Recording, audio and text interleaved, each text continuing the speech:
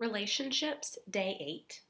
If you're looking for a bit more than just another post, I encourage you to skim over the other parts of the Bible study page, beginning with the pour out, and then returning after you finish listening to complete the transition. For now, I'll pick up here with the beans or the background. The book of Romans is filled with words of advice from Paul to the church in Rome.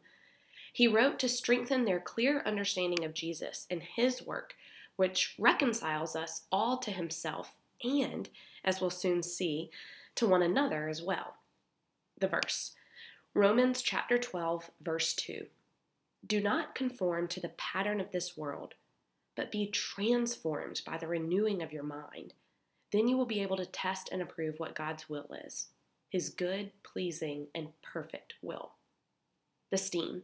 What does this mean to me and how can I apply it to my life today? I was listening to a podcast one day, and they said something that really struck with me.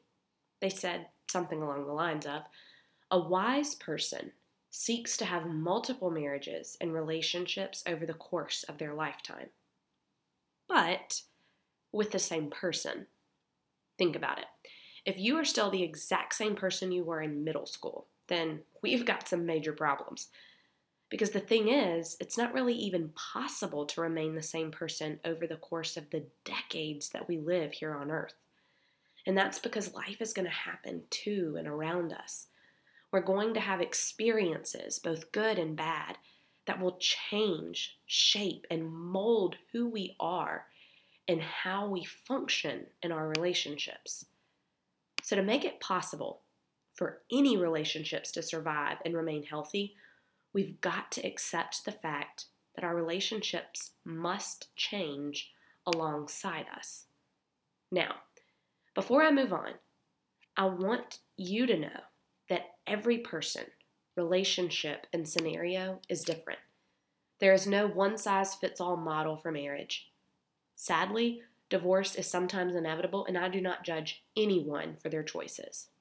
However, one issue I do have with our culture today is this whole I'm in it for me mentality. While this ideology is great for overworked people, reminding them to be sure and take care of themselves so they can continue to pour out, clearly the Phil is a huge proponent of this idea.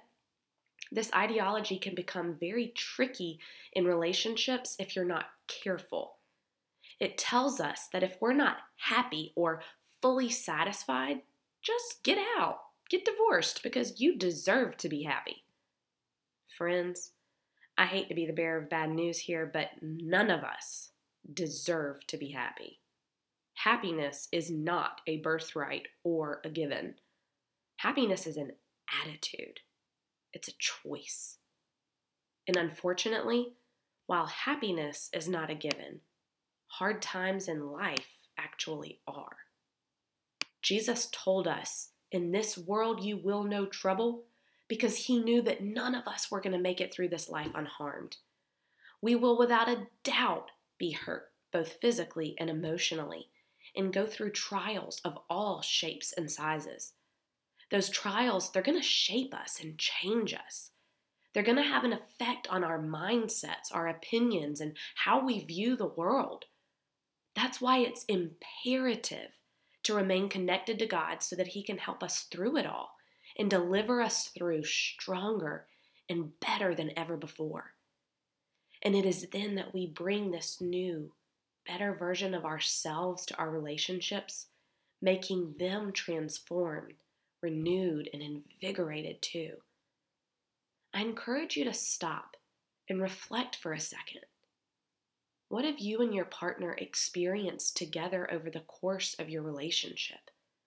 I'd imagine you've experienced birth and death, good times and bad.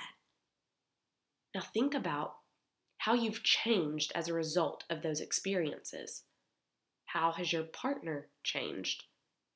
Are you extending enough grace to one another during the hard times? And are you adjusting your relationship a bit, giving yourselves the permission and the space to grow and change? It's never too late to have a conversation and begin working on your next relationship with your person.